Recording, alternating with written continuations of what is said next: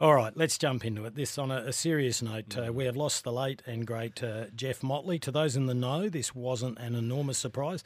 88 years young.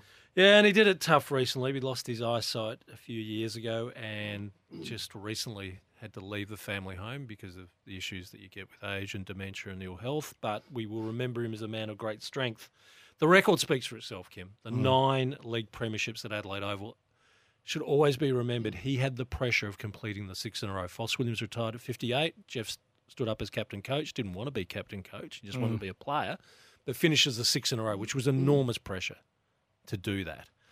The McGarry Medal of 64, 4 best and fairest at Port Adelaide, that premiership coach in 59. He is in Port Adelaide's greatest team. He represented the state 28 times, and it must be remembered, in that 63 team at the MCG, that ended a 37-year drought for South Australia, when the Victorian selectors had to name and issue a trophy for the best South Australian player, they gave it to Jeff Motley.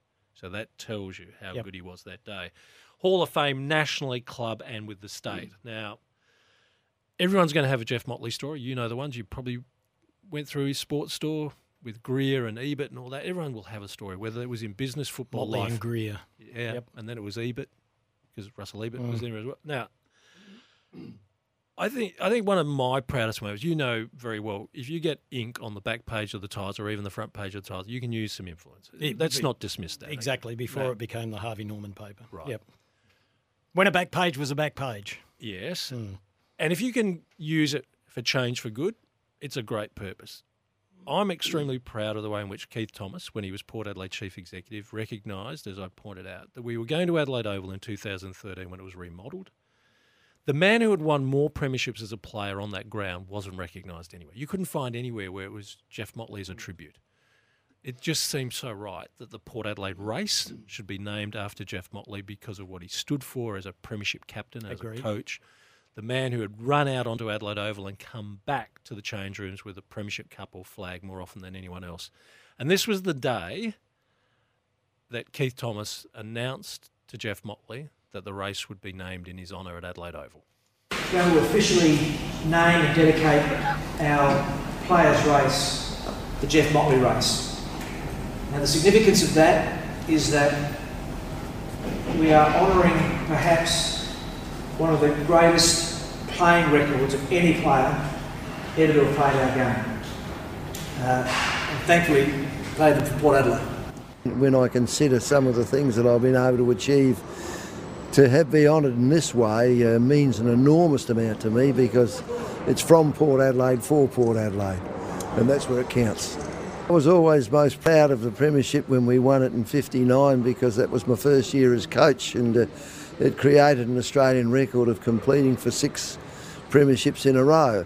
It rates with that, but anything else in terms of McGarry medals or whatever else was achieved is a far distance from that. It was hard to leave the studio yesterday, Kim, at 5 o'clock. That's when Jeff left us. Message from Juanita, his daughter, to say that the moment had come. We, like you say, we knew that he was in a tough space.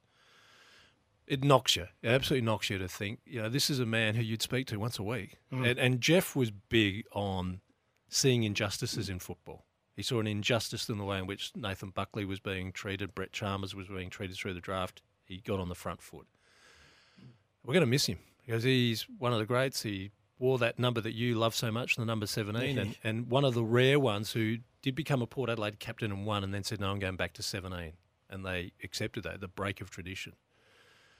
His work with the state teams as state manager, just every bit about Jeff Motley's story is about him, not only a great footballer, but a great man, a man of enormous principle. Well, he will not be forgotten. We send our love and strength to the Motley family and all of their friends. What an indelible mark he has left on the game as a person and a player and a coach. Yeah, so condolences to Juanita, Peter and Brett.